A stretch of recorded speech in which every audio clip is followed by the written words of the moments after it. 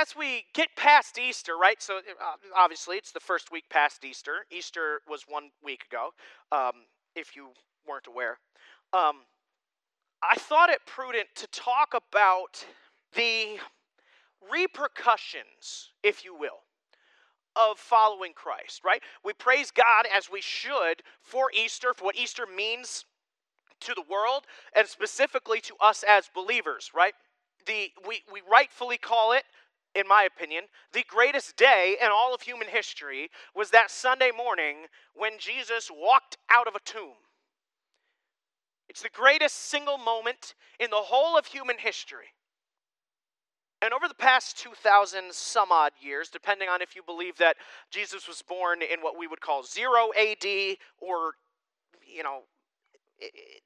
you're in a 33-year times group, so it doesn't really matter what his exact date of birth was and his exact date of death was. It's a 33-year time span, so roughly 2,000 years. There has been joy and hope and peace and a lot of persecution poured out on his people. Now, I want to say this. I've said this in a couple of different sermons over the past couple of years. I want to say this from the jump. You live in America. America. It is the greatest country on earth. It is, in my opinion, the greatest country in terms of its freedoms and such that has ever existed on this earth. There will never be a country like the United States of America again. It won't happen. Read in Scripture. America itself is not mentioned, but we know what the end times and stuff looks like. And you will not have the freedoms you currently have when Jesus is ruling. It'll be far better than you currently have, but you won't have all of those freedoms that the Constitution guarantees you and stuff like that underneath Christ anymore. So in terms of its freedoms, you live in the greatest country that has ever existed. And no one in this room, and in most of America, I won't say all, but in most of America, has ever actually faced persecution. Okay? The rest of the world cannot say that, but in America we can. It's one of the reasons that the American church is so wishy-washy and weak, quite frankly. I want to point that out from the beginning because I don't want anybody to go, oh, I'm so persecuted. You are not. You might be mocked a little bit. You might be put out by some people and some institutions and stuff like that. You might face ridicule. And eventually in America, I don't know if it'll be next year or 100 years from now, it doesn't matter, but eventually in America there will be actual persecution of the Christian church. It's guaranteed. It is not right now. It is not today as you currently sit here or watch online or listen to the podcast, right? Unless you're listening to this podcast 50 years from now and you are persecuted. Don't go, well, the pastor's saying I wasn't going to be persecuted. No.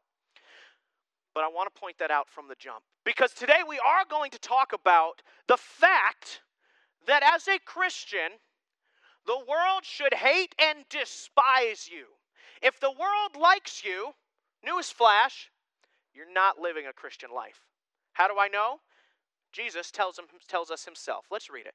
John chapter 15, verses 18 through 25. John chapter 15, verses 18 through 25. If the world hates you, you know that it has hated me before it hated you. If you were of the world would love its own. But because you are not of the world, but I chose you out of the world, because of this the world hates you. Remember the word that I said to you, a slave is not greater than his master. If they persecuted me, they will also persecute you. If they kept my word, they will keep yours also. But all these things they will do to you for my name's sake, because they do not know the one who sent me. If I had not come and spoken to them, they would not have sin, but now they have no excuse for their sin. He who hates me hates my Father also. If I had not done among them the works which no one else did, they would not have sin. But now they have both seen and hated me and my Father as well. But they've done this to fulfill the word that is written in their law. They hated me without a cause. Okay. Number one on your note sheets, the five statements. The five statements. Jesus makes five separate statements in these verses about a Christian's relationship with the world and why a Christian's relationship with the world is like that. Okay? So, number one, the 5 statements. Let's talk about them. Number one of those 5, the world hates Christ. It says it right in verse 18. The world hated him. You all know that I love Casting Crowns. And on their newest album, they have a song, and in the one line, it says, the world was ready for his gifts, but not his plan. The world wanted what Jesus could give them: salvation, healing, hope even. Remember, the Jews thought Jesus was going to deliver them from the hand of Rome. They wanted the gifts that God gave. They did not want the process it took to get there. They were A-okay with saying, oh yeah, your peace you leave with me. I like that. Oh, you brought back multiple people from the dead. We read it throughout the Gospels that we have no idea the amount of people Jesus healed of their sicknesses and ailments, because in multiple places it just says he spent the day healing anyone who was brought before him. I think it's safe to say he healed at least hundreds, if not thousands of people over his 3-year time span. They loved that he was like, be nice to each other, love each other. It was only when he started saying, the world's going to hate you because I am the way, the truth, and the life, and no one comes to the Father but through me. That's when they started leaving, because they went, now hang on, I like what you're saying. I don't like that part, and I'm not willing to do that part. There's a whole idea out there, especially on like social media and stuff like that, about if Jesus was around today, he'd be appalled. Yes, he would. He'd be appalled at many, many things, both in and outside the church. That's not today's sermon. But here's the thing. If Jesus taught what a ton of churches teach, what a ton of other preachers teach, what the world teaches as what the world says Christ taught, if he was around and taught that then, they never would have crucified him. They never would have crucified him. They killed him because they hated what he said. I am the way, the truth, and the life. It's me. You don't get there through works, through money. You don't get there because you think you're a good person. You don't get there following any other religion. You get there through me. They hated him, in short, because he spoke the truth. And they have hated him ever since. They've hated him ever since. And he says, they will hate you because they hated me. If you are actually following after me. If you are following after what I say, they will hate you as well. So that's the first statement. The second one we read in verse 19.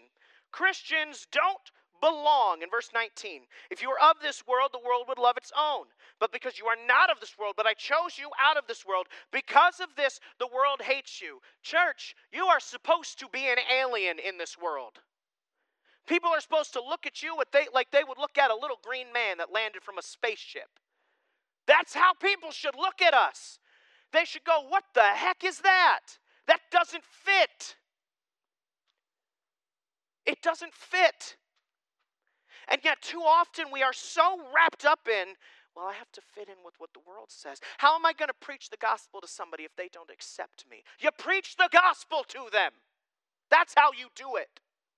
We are not supposed to fit in. You don't belong here.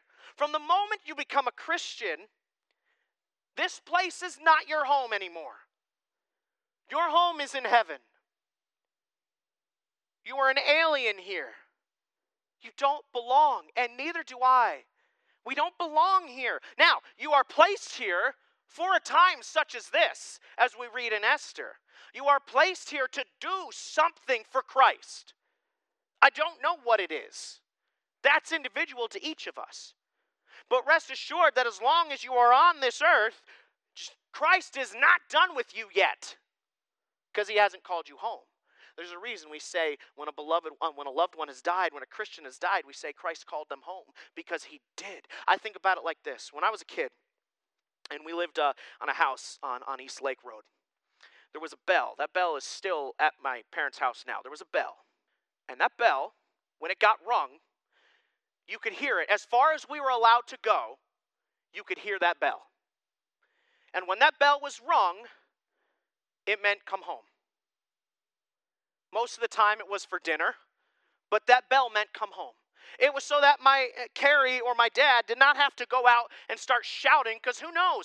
Nathan might be on the trampoline and I'm down in the woods, and Christina and Linnea are using my dad's very, very nice pots to make mud. They did that. They used to try to get us to eat like a pine cone dipped in mud. I had older sisters. What do you expect? I got back at them because I would pop their heads off their Barbies. And then, get this, my dad would glue the heads back on so they looked like this. It was great fun. No, but that bell always meant come home. No matter where you are, what you are doing, it does not matter. You drop what you are doing and you come home. For a believer, Christ rings that bell once. No one in here he has rung that bell for yet. One day he will. But until he's rung that bell, you know what you're supposed to do? Keep doing what he's called you to do until he rings that bell. We don't belong here. We never have, and we won't, as long as you are a believer. You are supposed to be. I am supposed to be countercultural. That does not mean that some things in culture aren't taken from what Christ would say and that we shouldn't do them, right? It's big right now. Love each other. That is straight from Scripture. Yes, love each other. Do not condone each other. Those are two different words. Love everyone. I hate it when I see somebody post on Facebook, a person who claims to be a believer, when they post on Facebook or they send a text message or they're talking to me. I can't stand it when they say something, text something, post something, and I'm like, Jesus would never have said that. Never have said that, ever. How dare we think that we should wield the sword that Christ is the only one allowed to wield? We are called to love. You are not called to condone. We are not called to be part of this world. You should be different. When people look at you, they should see somebody who is different than everyone else, because you don't belong here. The third statement he makes, we read in verse 20. You will be persecuted because you follow Christ. You want to know if you're following Christ or not? Check how much people persecute you. We'll use that word, but ridicule, mock, look down on you, that sort of thing. Because of your faith. Not because you're what's a clean way of putting this? Not because you're an angry, rude person. If somebody persecutes you because you're just not good to be around, you don't get to go, I'm persecuted for the cause of Christ. No, you don't get to do that. But if you stand on what this book says alone, if you stand alone on what this book says, no other book, I don't care who wrote it. I don't care if it was David Jeremiah, Ravi Zacharias. I don't care if it was somebody from 2,000 years ago. If it is not in this book, one of the 66 books found in the Bible, you do not stand on it. You don't. You stand on this alone. And if you are persecuted, mocked, ridiculed, whatever, because of that, good job. Congratulations. You are following the cause of Christ. That does not mean that every waking moment of your life should be absolutely awful, right? I'm not standing up here going, if you have any good moments in your life, you're not following Jesus. Not at all. Not at all. I am saying that if people you know are unbelievers consider you one of them, you're not really following Christ at that point. The fourth one we read is in verse 21. The people who do the persecuting do not know God. They don't know God. That's kind of an important distinction, because we like to be like, well, especially amongst believers, right? If I go up to Maddie and I just destroy her, Maddie, you do this wrong, you do this wrong, you're a sinner in this area, well, how dare you do this, how dare you do that? I don't know God. I don't. That does not mean I can't point out certain things. But here's the thing. Of the people currently in this room, I count 2 maybe, who can effectively go up to my wife and tell her a sin struggle she's having. That's it. Because the rest of you don't have that relationship with her. And it's the same for the rest of you, right? It's not just her. For everyone else, you don't have a billion people who can do that, right? The other aspect of it is, and I love to point this out, it's earlier in John, the woman at the well, Jesus pointed out her sin. He did. It was incredibly in love. And he didn't point it out when he first met her. He pointed it out only to prove his divinity and who he was. It was not to put her down. It was not to make her feel worse. It was not to make him be holier than thou. Church, if we ever have a holier than thou attitude, we are in the wrong place. We're in the wrong place. Now, that does not mean that there haven't been times over the past couple of years I've gone to Maddie and say, hey, honey, I think you're struggling with this. And vice versa. Right? Because we have that relationship. And you should have that relationship if you are married. You should have that relationship with your spouse. You should also have a couple other people. Here's the thing. Any of you in here could come up and say, Sam, I think you're dealing with this. And I go, thank you very much. And then I would go ask other people who I trust more than you guys. And the same thing, if I come up to who should we use? Who's the guinea pig? Jan's not here today, so I can't use her. If I go up to Laura, well, no, I wouldn't go up to you because you're a woman. I'd send Maddie. If I went up to Jared, no, I meet with Jared every Friday. I can't use him. Fine, I'll use Louie. If I go up to Louie and I say, hey, Louie, I've noticed over the past couple of weeks, the first time I saw it, I went, maybe he had a moment of weakness. It happens. I won't bring it to his attention. But I've seen it as a pattern over the past week and a half, 2 weeks. You really seem to be struggling with your language. You're using some just terrible language. And I don't think that's how God would want us to speak. How can I help you? How can I help you to work past that, to work through that? You should not take my word as gospel. You know what you should go do? You should go ask your wife and say, hey, Pat, what do you think? And you should go ask somebody else you trust and say, what do you think? Have you noticed this as well? Right? It's a group thing, but the thing is, in the church, if you are the persecutor of another Christian, how dare we persecute other Christians? I'm not saying call out other Christians' sin. Those are two very different things. But how dare we persecute another actual believer in Christ? We're never called to wield the sword that Christ is. That sword, right? And I've said that twice now. That sword that is used to divide, right? That we read in Hebrews. That divides the joint, that cuts deepest. We are not called to wield that sword. That is Christ's and Christ alone. We are called to be his hands and feet and to go into the world. My job as your pastor has never and never will be to tear you down. Now, I have pointed out things, whether it's in sermons or one-on-one with people before. And by the way, Louie, I don't think you're struggling with that. But if you just had a little twinge in the back of your mind, the Holy Spirit might have been, hey, Louie. Yeah, no, I just pulled that out of nowhere. I don't think Louie's struggling with that personally. But either way, we're not called to wield that sword. We are called to love. The flip outside of it is also true in that those of the world that persecute, they're not from God. They're not of God, I should say. They are not of God. The world will try to say that they are. It will. The world will try to morph and turn things so that you can't even, they'll try to make it so you can't go, time out. That's not of God. They'll try to morph it. No, that the persecutors don't know him. They don't know him.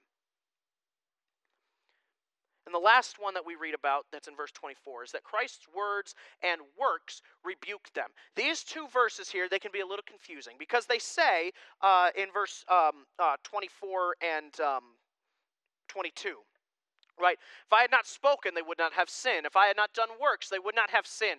The word sin there is not the wrongdoing, okay? They still would have sinned, right? People before Christ sinned. That's not what that means. It does mean that one of Christ's primary goals and jobs was to point out the people's sin. It was. He said it so many times, one-on-one and in sermons. Now, just because people missed it doesn't mean he wasn't saying it. But he says that essentially everything I said and everything I did pointed out the sin of this world. Church, we are called to point out sin. Now, we are not Christ. We are supposed to be Christ-like, but we are not Christ. And I have a real struggle, this is me personally, have a real struggle with pointing out people's sin and coming across as loving. I have a good friend, his name is Tristan. Tristan could come up and tell you that he knows you killed 4 people, and you would feel loved by it. He just has that nature, that air about him. The one day I was driving a van, he was sitting next to me, and he goes, this was 2017, maybe 2016, early 2017 or late 2016. And he goes, Sam, tell me about your mother, and stuff like that. So I was talking to him a little bit, and he goes, have you ever forgiven her? And I went, yeah, I have. And he goes, are you sure? You seem to still hold quite a lot of hatred and resentment in your heart. I've had a lot of people say that sort of stuff to me, and most of the time it just makes me defensive. I couldn't be defensive with him because he has that nature about him that you know he loves you, and that's why he's pointing it out. That's what Christ did to the woman at the well. It's what we are called to do. But your words and actions, I love it. I will be out and about, especially with Maddie, right? We'll be out and about places, whether it's at Green Gables while her parents are playing shuffleboard or somewhere else. We'll be with people that know that I'm a pastor, right? And they will say something. And they go, oh, I'm so sorry. I forgot. I'm so sorry. I shouldn't use that language around you. And my normal response is, if you shouldn't use it around me, you probably shouldn't use it anywhere. Just because you're around me doesn't mean you should use it somewhere else. The very fact that I am a pastor means people act more Christ-like around me than they do when I'm not around. The fact of the matter is, you should act the same around me as you do around everyone else. Now, that does not mean you should be your totally depraved, crass self around me. It means around everyone else, you should be more Christ-like. It's the fact of the matter. Your very life, the words you speak, if people don't look at you and go, man, you talk about that Jesus guy a lot. Okay. I had somebody, a lot of you guys in here are friends with me on Facebook, and I post essentially 2 things. I post a lot of Christian things, mainly from one specific page that I like, but a lot of Christian things. And to a lesser degree, over the past couple of years, before that it was not, but over the last couple of years, sports stuff. I post sports stuff. The lesser degree is because I no longer post my angry rants about sports on my Facebook as often anymore. Because I realized it's not really what I should be doing. Instead, I make my wife listen to them. We were literally watching a game the other day, and I turned to her and I said, you're going to be Drucker for a few minutes. And she went, what? And I went, I need to talk about the stupid thing the Phillies just did. On average, to this point this year, there have been 15 or so games played. Major league teams have made 3 outs on the base paths. That means getting a stolen base, getting caught stealing, or running into a tag. 3. The Phillies have 9. It's little league stuff. If the outfielder has the ball 10 feet from you, don't try to get to second base. Oh, it's infuriating. They're getting paid millions to do something the 6-year-old playing t-ball doesn't do. And God bless my wife because she just sits there and listens to it. She also sits there as I make new friends. We went to a baseball game Friday night, and I was very good friends with the drunk sitting next to me by the end of the night. He was not drunk when the conversation started, but by the end of the night, he went, "You have a good weekend." And I went, "Boy, please don't drive home." I have no idea where I was going. Oh, posting stuff, right? And I've had people ask me, why do you post so much Christian stuff? Because that is who I am. I'm a sports fan. I almost said a musical fan. I'm not a musical fan. I'm a music fan. I am a fan of a lot of different things. I'm a Marvel, DC, Star Wars. I love all that stuff. But first and foremost, I am a Christian. And so that is what I want to put out there. And if people don't look at you and go, "Oh, you're a Christian first," and I don't care what qualification it is. If people look at you and say, "Oh, you are a specific race first," wrong. They should see you're a Christian first. If they see you are a sports fan first, nope. They should see when they know you. I don't mean they see you walking down the street, right? When they actually know you. If they see you're a sports fan first, wrong. Whatever it is, I don't care what it is. If you are defined by anything other than Christ, you are defined by the wrong thing. You're defined by the wrong thing. Let's wrap it up, because Erica needs to get out of here. Here we go. Let's apply it to our lives, shall we? I love making fun of people. It's the greatest thing in the world. All right, let's apply it. Number one, do not be shocked when the world hates you and persecutes you. Too often, I see Christians who are like, "Oh, can you believe that XYZ is happening?" Yes, this book said it would. Have you read it? Maybe you should.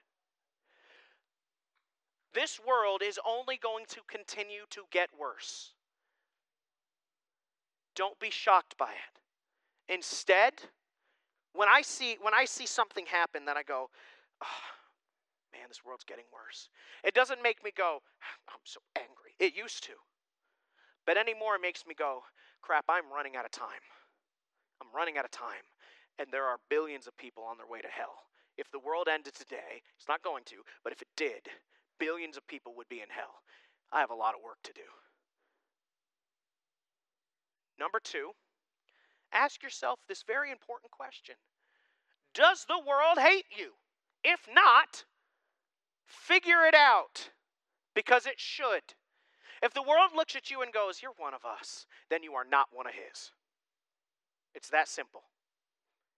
Get it so the world looks at you and goes, "Oh, you're one of his? I want you to be one of us." And lastly, we're going quick through them today. Not because of you, because this is just the way it worked out. I could make it go longer. The last one, here's your practical one for today.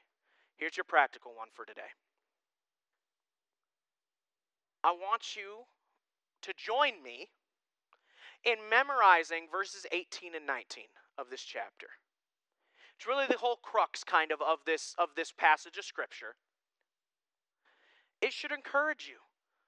The world hated Christ before it hated you. You're not going through anything he didn't already experience. And in fact, you'll never go through what he experienced.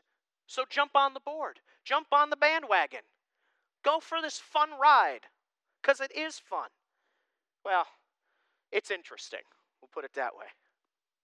Memorize verses 18 and 19. You can memorize the whole passage if you want to. Don't stop just because you're like, "Well, Pastor only said I had to memorize the two." No. Do extra credit.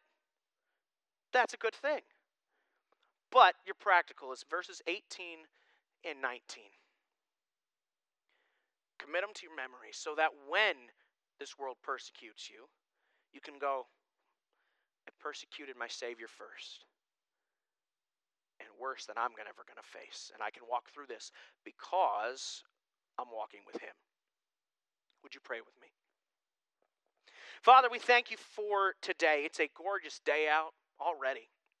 I thank you that you've seen fit to, over the past week and a half or so, just give us sunshine, some warmer temperatures, a nice reprieve after the cold of winter and stuff. I thank you for it. I also thank you that you warned us years, thousands of years ahead of time of what we would face. Not the intricate details, it doesn't say, Sam Brush, you will face X, Y, and Z, but it does say as a Christian, you will face these sorts of things. I thank you that you warned us. I thank you that you give us the strength, the mercy, the ability, the grace to walk through those things when we rely on you. I pray that the world would hate each and every person in this room